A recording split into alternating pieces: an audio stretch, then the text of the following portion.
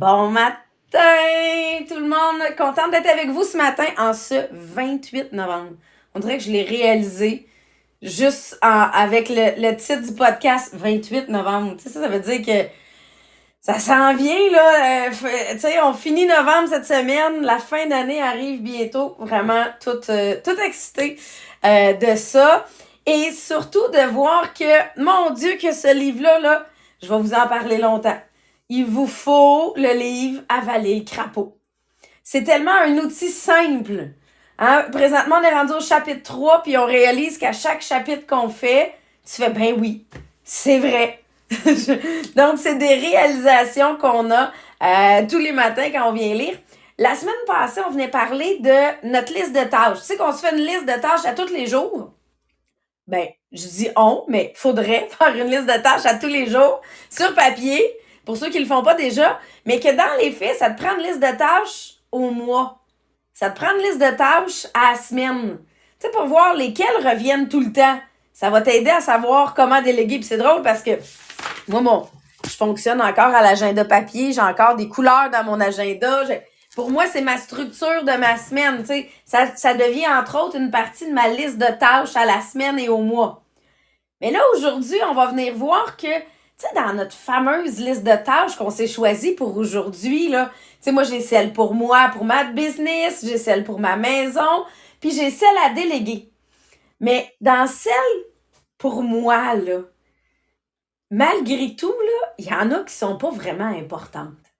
Il y en a que c'est pas celles qui vont m'amener les résultats, puis c'est ça qu'on va regarder aujourd'hui. Dans les faits, là, c'est quoi la une ou deux tâches aujourd'hui qu'il faut que tu fasses absolument si tu veux développer ta business? Pas celle qu'il faut que tu fasses absolument parce qu'on te l'a demandé, là. Mais non, celle qu'il faut que tu fasses absolument pour développer ta business.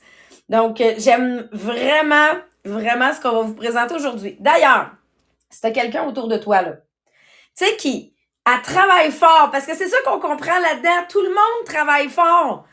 C'est juste qu'on ne travaille pas toutes ces mêmes tâches qui amènent les mêmes résultats. Fait que si t'as quelqu'un autour de toi qui travaille fort, mais qui n'a pas les résultats qu'elle voudrait, là, partage-lui donc le podcast. Peut-être que c'est dans son choix de tâche le problème. Puis qu'aujourd'hui, les outils qu'on va présenter, c'est comment choisir les bonnes tâches pour avoir le plus de résultats possible. Yes! Merci Sabrina! Bon matin tout le monde! Donc oui, on rentre en fait dans la règle aujourd'hui du 20-80. C'est probablement pas un concept qui est tant nouveau que ça, mais on veut comprendre comment est-ce qu'il y a un impact sur effectivement les résultats qu'on va être capable d'aller chercher. Donc, on va dire cette règle-là a été inventée par Vilfredo Pareto. C'est un Italien, il faut le dire de cette manière-là. Donc, lui, je veux dire, dans les années 1895, a remarqué que la société se divisait en deux groupes principaux. Donc, premier groupe, en fait, qu'il appelait les éléments essentiels, ça représentait l'élite, les gens qui étaient dans la finance, les gens, en fait, qui accomplissaient ou, en fait, qui amenaient le plus de résultats, on va dire, à la société. Et l'autre groupe, il a remarqué que c'était 80% des gens il a décidé, dans le fond, de les appeler, c'est la masse, OK? Mais lui, il les appelait les éléments insignifiants.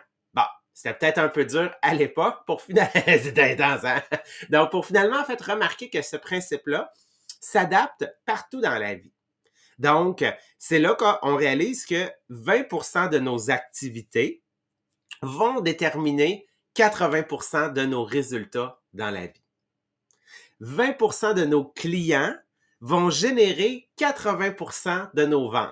Puis là, moi, quand j'ai lu ça, j'ai comme fait, ben voyons, genre, c'est-tu vrai? Et oui, effectivement, quand je regarde sur mes lives ou sur mes achats, qui sont ceux qui reviennent le plus souvent, puis effectivement, j'ai un 20% qui ont probablement généré 80% de mes résultats, OK, de mes ventes.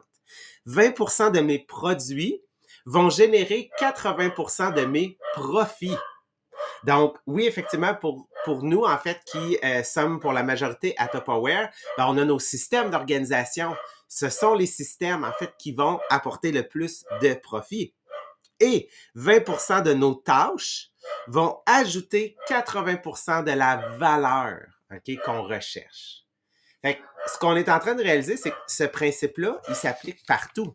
Donc, s'il s'applique partout, il va s'appliquer aussi au principe qu'on a vu la semaine dernière, c'est-à-dire le principe des listes.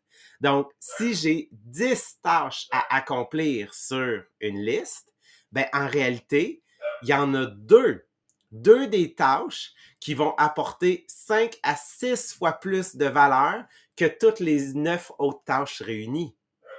Donc, il faut que je me mette à réaliser, OK, quelles sont les tâches que je vais décider d'accomplir? Quelles sont ces tâches-là qui vont m'apporter le plus de résultats? Moi, l'année passée, quand je suis tombée malade, le médecin me dit, je te donne droit à une tâche par jour. Imaginez, là, tu fais comme, faut que je choisisse parmi tout ce que je fais dans ma journée, une tâche par jour. Ben, j'ai été obligée de me faire cette réflexion-là de, c'est quelle la une qui change tout? Tu sais, que j'ai le droit juste à une, là. Puis tu sais, c'était pas le hypothétique, si j'avais le droit. Non, non, c'était réel. J'avais le droit juste à une. Et c'est là que ça m'a amené à faire les lives à tous les jours. Je me suis dit, je vais faire un live par jour, peu importe c'est sur quelle plateforme, mais un live à tous les jours. C'était ma une tâche de la journée. Cet été, j'ai rechangé mon horaire. Je la change à peu près 1 à 2 fois par année. Pas trop souvent, là. Mais j'ai analysé mon horaire et j'ai fait, c'est laquelle la plus payante, là? C'est laquelle qui fait que ça m'amène vraiment le plus de résultats? Pour réaliser que c'était mes ventes live. Parce qu'en réalité, sur une vente live, moi, je vends en moyenne 500 $ de l'heure. Puis, ben, j'étais 3 heures en live 2 à 3 heures en live par semaine. Sauf que là, si tu réalises que tu vends 500$ de l'heure, là, puis tu compares les autres heures que tu fais dans ta semaine, qu'est-ce que tu fais? Ben, tu te dis, je vais rajouter des ventes live, tu sais. Mais pour ça, il faut que j'enlève autre chose, tu sais. Je peux pas rajouter des heures dans mon horaire. Il faut juste que j'en échange. Fait que je suis rendue à 9 à 10 heures de vente live par semaine. Est-ce que mes résultats ont changé? Ben oui, parce que je vends toujours 500$ de l'heure, mais je suis là 9 à 10 heures par semaine en live. Sauf que j'ai plein d'autres choses que j'ai déléguées, par exemple. Mais il a fallu que je fasse cette analyse-là de mon horaire, de dire, si je veux changer quelque chose, qu'est-ce que j'ajoute? Mm-hmm. Puis c'est là que tu réalises, c'est lesquels mes 20%, là? C'est lesquels qu'il faut que je multiplie, puis c'est lesquels mes 80 que je perds du temps présentement, là. Exact. En fait, ce qu'on réalise avec ton exemple, Sabrina, c'est il y a une différence entre accomplir les tâches et l'importance des tâches. Donc, effectivement, c'est pas le nombre de tâches que tu as accomplies qui va déterminer ta réussite, c'est est-ce que tu es capable de déterminer quelle est l'importance de chaque tâche pour savoir que oui, cette tâche-là va être une qui va m'apporter le plus de résultats.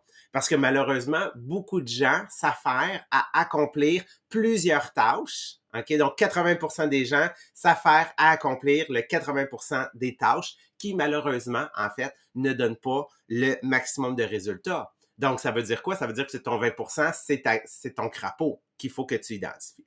Mais là, comment est-ce qu'on fait, OK, pour identifier quelles sont les tâches qui vont nous apporter les plus grands résultats et la plus grande valeur? Donc, qu'est-ce qu'on a fait? C'est qu'on est allé vous chercher 3 outils.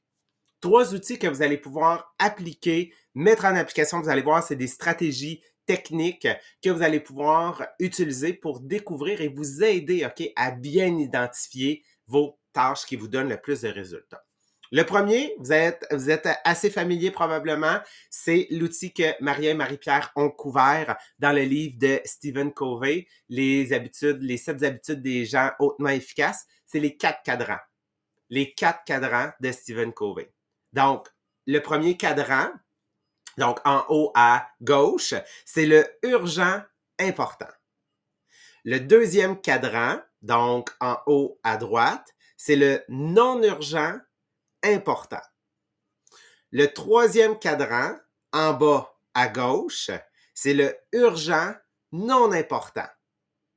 Et le quatrième cadran, en bas à droite, lui, c'est le non urgent non important. Donc, il faut juste que vous le visualisez, là. Vous pouvez vous faire genre une croix, puis vous avez vos 4 cadrans. Première des choses, pour comprendre le fonctionnement, OK, il faut comprendre c'est quoi la définition du mot urgent, c'est quoi la définition du mot important. Urgent, c'est le temps, c'est par rapport au temps, OK? Est-ce que c'est une tâche qui doit être faite aujourd'hui, dans la prochaine minute ou dans le prochain mois? Donc, la notion d'urgence, c'est par rapport au temps. Quand est-ce que cette tâche-là doit être accomplie? Le important, à ce moment-là, c'est la valeur de la tâche. Quelle est cette valeur-là? Qu'est-ce que ça va donner comme résultat? C'est quoi le résultat recherché, OK, donc, de cette tâche-là? Donc, est-ce que c'est de grande valeur? Est-ce que ça va impacter mon quotidien? Est-ce que ça va impacter mes résultats? Donc, c'est cette valeur-là. Donc, si on essaie de comprendre les 4 cadrans, donc le premier, urgent, important. Donc, ça, c'est des tâches que tu es arrivé au deadline. Là. OK? Donc, le deadline, il est aujourd'hui ou il est demain. Donc, c'est une tâche qui doit être accomplie et parce qu'elle doit être accomplie, tu le sais qu'elle va donner un résultat. OK? Ça peut être aussi simple, aussi des fois, les tâches, on ne le réalise pas, là, mais tu sais, payer ton permis de conduire, là, à un certain moment, ça devient une tâche urgente importante. OK? Juste pour vous le dire, là. C'est pas nécessairement une tâche qui est si importante que ça, mais rendu, quand tu arrives à ton deadline, si tu l'as pas payé puis tu te fais arrêter par la police, ben c'est ça. Le résultat escompté, il était quand même important. OK? Fait que des fois, il faut juste comprendre que les tâches, ils bougent. Donc, les tâches qui doivent être accomplies aujourd'hui et ou d'ici demain. Ensuite, je vais sauter le deuxième cadran, je vais m'en aller tout de suite au troisième. OK? Donc, le troisième, c'est le urgent non important. Ça, c'est ce qu'on appelle les distractions. OK? Donc, toutes les choses qui arrivent dernière minute. Puis j'aimais tellement, Sabrina, l'exemple qui nous arrive tous, parce qu'en réalité, des fois, on a de la misère à s'affirmer, mais c'est quoi cet exemple-là? Ben oui, parce que là, dans l'urgent, là, t'as tes urgents à toi, mais des fois, t'as les urgents de quelqu'un d'autre. Tu sais, tu reçois un messenger ou un appel, là. Sabrina, peux-tu me donner ça aujourd'hui? Mais ça rentre pas réellement dans mon horaire. Mais l'urgence, es-tu pour moi ou pour la personne qui m'appelle? Fait que dans les faits, c'est « Hey, ça me ferait plaisir de te le faire, mais aujourd'hui, je peux pas. Si tu veux, je peux te le faire demain. » Si c'était pas une tâche qui était vraiment urgente, elle va dire « Ah ben oui, c'est correct, fais-moi-le demain. » Si c'était vraiment urgent, mais qu'on me l'envoyait de mon bord, on va trouver quelqu'un d'autre pour le faire qui sera pas capable de dire non. Mais en réalité, c'est que des fois, on prend les urgences des autres qui fait qu'on fait pas nos tâches importantes à nous. Est-ce que je tasse mon crapaud aujourd'hui pour répondre à l'urgence de quelqu'un d'autre qui est pas la mienne? Ouais. C'est ça.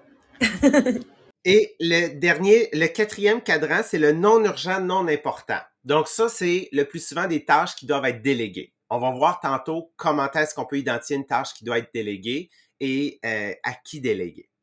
Donc, pourquoi je commence avec ces 3 premiers cadrans-là? Donc, qu'est-ce que tu dois faire pour utiliser cet outil-là?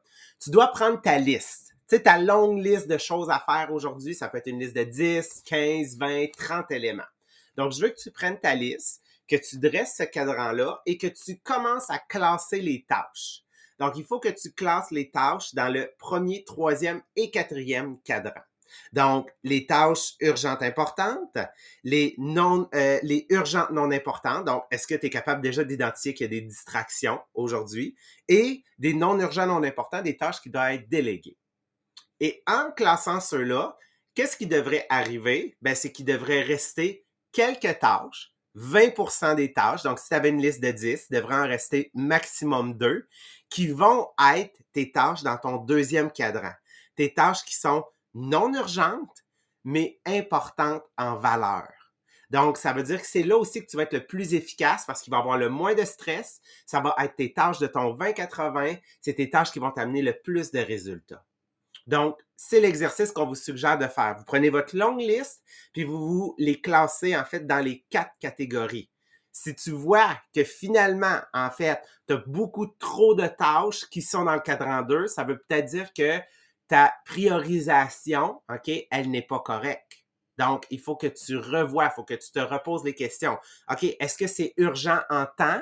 Puis c'est quoi la valeur? C'est quoi l'impact que ça va déterminer? Puis vous allez voir aussi pour mieux comprendre le cadran 4, tantôt on va parler de déléguer. Donc ça, c'est le premier outil, de classer vos tâches que vous avez identifiées la semaine passée dans les 4 cadrans. Deuxième outil, on y va avec l'outil qui s'appelle ABC. Donc, quel est cet outil-là? Vous allez voir, c'est le même principe. Ça ne veut pas dire là, que vous devez appliquer ces 3 outils-là. Essayez-les, trouvez lui qui va s'adapter le mieux à votre profil, à vous autres, mais c'est vraiment des outils qui mènent à la même chose dans le but d'identifier nos tâches qui font partie de notre 20%. Donc le A, c'est quoi? C'est des choses que je dois faire. Donc c'est des tâches d'une haute importance et le plus souvent, c'est des tâches qui doivent être accomplies aujourd'hui ou demain. Donc le A, c'est des tâches que je dois faire. Le B, c'est des choses que je devrais faire. Donc, c'est des tâches qui ont une priorité médium. C'est médium saignant, là. OK? Genre, ça, c'est cette catégorie-là. Là. Donc, ça veut dire quoi? C'est des tâches qui doivent être, on va dire, accomplies souvent cette semaine. Donc, voyez-vous, là, comme tout est relié aussi avec ce que Sabrina a parlé la semaine passée, les tâches du jour, les tâches de la semaine, les tâches du mois, OK? Ça se recoupe ici. Donc, le B, c'est « Ah, je devrais faire. Ah, je devrais faire ça. Ça devrait m'apporter des résultats. » Mais tu le sais que c'est pas, il n'y a pas une urgence que ça doit être fait dans l'immédiat, mais c'est pressant relativement. Et le C, c'est les « Ah, ça serait le fun. » Les « ça serait le fun » tâches. OK? Donc, ça, c'est des tâches qui ont un niveau de priorité très bas. Donc, c'est des choses que tu as toujours voulu faire parce que tu le sais que ça pourrait apporter un résultat ou c'est un essai, une tentative que tu veux faire, mais en ce moment, elle n'est pas dans le planning nécessairement à court terme. Mais ça se peut qu'un jour, elle change de catégorie puis qu'elle s'en revienne, OK? Donc, dans la catégorie B de « Ah, ben là, ça serait, tu sais. » Donc, ces tâches-là, des fois, tu sais, c'est des tentatives, essayer une nouvelle formule de vente, des choses comme ça. Tu sais, si tu fais comme, ah, ça fonctionne bien, mais ce serait le fun d'essayer quelque chose de nouveau. Puis j'aime le commentaire que je viens de voir. Elle dit, ouais, elles sont le fun, ces tâches-là. C'est ça le problème. C'est qu'est-ce qui arrive s'ils sont le fun, ces tâches-là? Ben, c'est celle que tu as envie de faire en premier. Mais c'est pas elle qui devrait être faite en premier, mais parce qu'elle a l'air le fun, c'est elle que tu fais. Exact. Puis il disait, c'est une question d'habitude. Si tu prends l'habitude à faire la tâche le fun, tu vas toujours reporter la tâche importante. Parce que ton habitude, c'est la tâche le fun. Ouais. Fait qu'il faut faire attention de ne pas embarquer là-dedans, mais il faut s'en ajouter une fois de temps en temps pour pimper sa journée, mais pas prendre l'habitude d'embarquer dans « je vais faire les tâches le fun », parce qu'en réalité, tu fais des tâches le fun, mais tu n'as pas de résultat. Exact. Puis, comment vous pouvez appliquer cet outil-là? OK? Donc, qu'est-ce que vous allez faire? C'est que vous prenez encore une fois votre liste de tâches. Donc, vous en avez 10, vous en avez 15, vous en avez 20. Vous prenez votre liste de tâches, puis vous la lisez au complet. Toutes, OK? Une tâche après l'autre, juste pour les avoir en tête de c'est quoi que tu as besoin d'accomplir aujourd'hui. Parce que c'est ça que tu as déterminé qui est important. Ensuite, tu pars du début, tu lis la première tâche et tu vas écrire soit A, soit B ou soit C en fonction de est-ce que c'est une tâche A, des tâches que je dois faire absolument, est-ce que c'est une tâche B, une tâche que je devrais faire prochainement ou une tâche C, ça serait le fun à faire. OK? Donc, il faut que tu les classes. Pourquoi est-ce que tu vas pas tout de suite cibler? Ah, ça c'est une A, ça c'est une A. Pourquoi? Parce que parfois, comme on l'a dit, on a une mauvaise habitude qui est ancrée en nous de ne pas choisir la bonne tâche à accomplir au début. En partant du début, tu lis la tâche et tu la classes dans la catégorie A, B ou C. Ensuite, tu lis la deuxième. Qu'est-ce qui se passe? C'est que tu es en train de mettre en relation la première tâche versus la deuxième. Donc, ça se peut que tu aies finalement mal évalué la première pour mieux évaluer la deuxième. Donc là, tu vas mettre encore une fois A, B ou C. Et là, tu vas arriver à la troisième. Mais là, tu te souviens des lettres que tu as mis. Donc, qu'est-ce qui se passe? C'est que dans ton cerveau, tu es en train de créer des relations entre les tâches pour bien déterminer finalement c'est laquelle ma tâche A. OK? La tâche qui doit être faite immédiatement. OK, peut-être à cause du temps, mais aussi à cause de la valeur. Puis après, passer aux tâches B, les tâches de la semaine qui, elles aussi, sont des tâches, en fait, là, de valeur à un certain point. Donc, d'y aller une par une pour être capable de les mettre en relation. Fait que ça, c'est le deuxième outil. Troisième outil. Là, en anglais, on appelait ça l'outil des 4D. OK? Mais en français, on ne pourra pas le traduire comme ça. Fait que on va essayer de trouver c'est quoi notre acronyme. OK? Donc, c'est 4 éléments. Le premier, c'est à faire. Ça, c'est le premier élément. Le deuxième, comment tu le traduis, Sabrina? Defer? C'était je vais te laisser te démuter.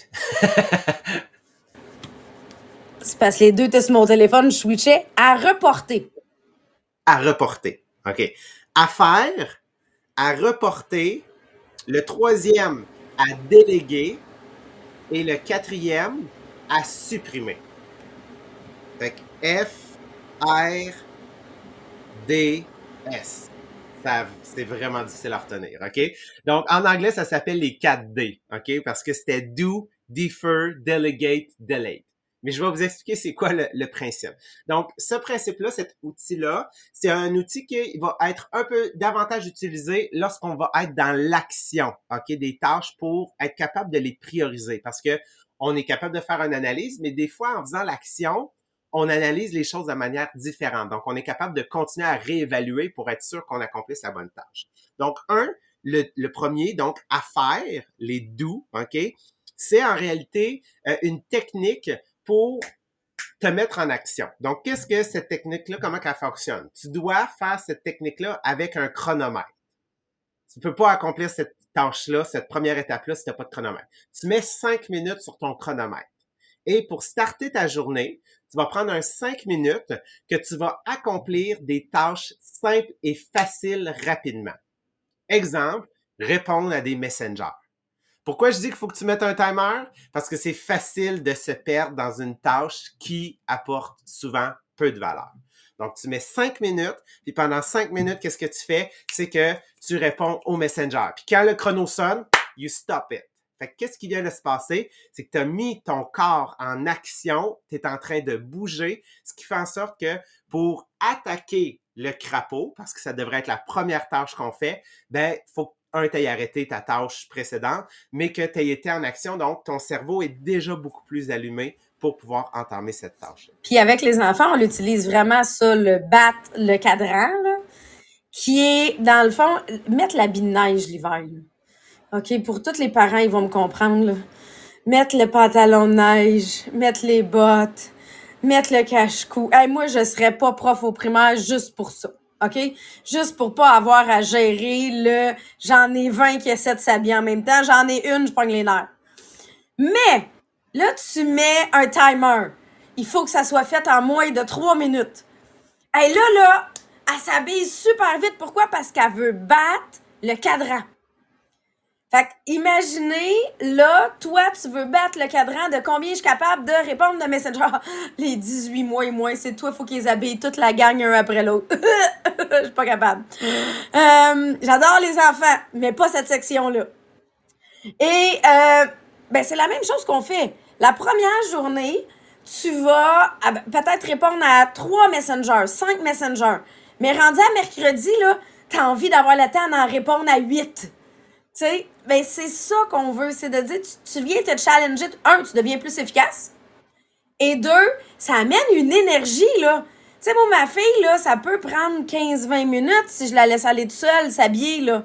Mais si je mets un timer, moins de 3 minutes, c'est fait. Mais elle a comme une énergie différente entre je mets mon habit de neige. Vous comprenez? Je réponds à mes messengers. Absolument, absolument. C'est pour ça que j'étais au secondaire. OK. Le deuxième élément, donc, j'ai déjà oublié le mot. C'est quoi? C'était à reporter. OK? Donc, à reporter. Donc, ces tâches-là, c'est quoi? En réalité, c'est des tâches que ça se peut que tu sois en train de l'accomplir, tu fasses comme non, là, ça n'a pas besoin d'être accompli maintenant. Donc, c'est des tâches qui tombent dans le non-urgent, OK? Mais souvent aussi, en fait, là, dans le non-important, c'est des tâches que tes collègues t'ont déléguées, OK? Donc, c'est des demandes de tes collègues, comme Sabrina a expliqué tout à l'heure. Donc, ça, c'est des tâches que tu peux tout simplement faire comme non, on la met de côté et on y reviendra à plus tard. Donc, peut-être que c'est une tâche que je vais accomplir dans mon 5 minutes le matin parce que finalement, c'est une tâche qui ne m'apporte pas de valeur ou qui apporte pas de valeur, en fait, là, au reste de mon équipe. Donc, ça, c'est les tâches à reporter. Le troisième, c'est les tâches à déléguer. Donc, comment est-ce qu'on fait pour identifier une tâche qui est à déléguer? Donc, c'est si le résultat attendu, que ce soit moi ou que ce soit une autre personne qui l'accomplisse, ça soit exactement la même chose. Exemple, créer un événement sur mon groupe équipe. Donc, que ce soit moi qui crée l'événement sur Facebook, le résultat étant que j'ai créé l'événement et les gens ont été invités. Ou que ce soit mon adjointe, elle crée l'événement, le résultat étant les gens ont été invités à l'événement. Donc ça, c'est une tâche qui le résultat est exactement le même que ce soit moi ou quelqu'un d'autre, en fait, qui l'accomplisse. Puis même que des fois, on n'évalue pas l'impact du après. Tu sais, moi, maintenant, j'ai Dani qui prend en note mes ventes. Tu sais, quand je fais mon live de vente, elle prend en note qui a pris quoi. Moi, dans ma tête, c'était que ce soit moi qui le note ou que ce soit elle, ça revient au même. Donc oui, je le délègue parce que ça revient au même. Mais dans les faits, je suis plus focus avec mon monde pendant qu'elle, elle écrit. Ben, qu'est-ce que ça a amené comme résultat? Ben, je vends plus.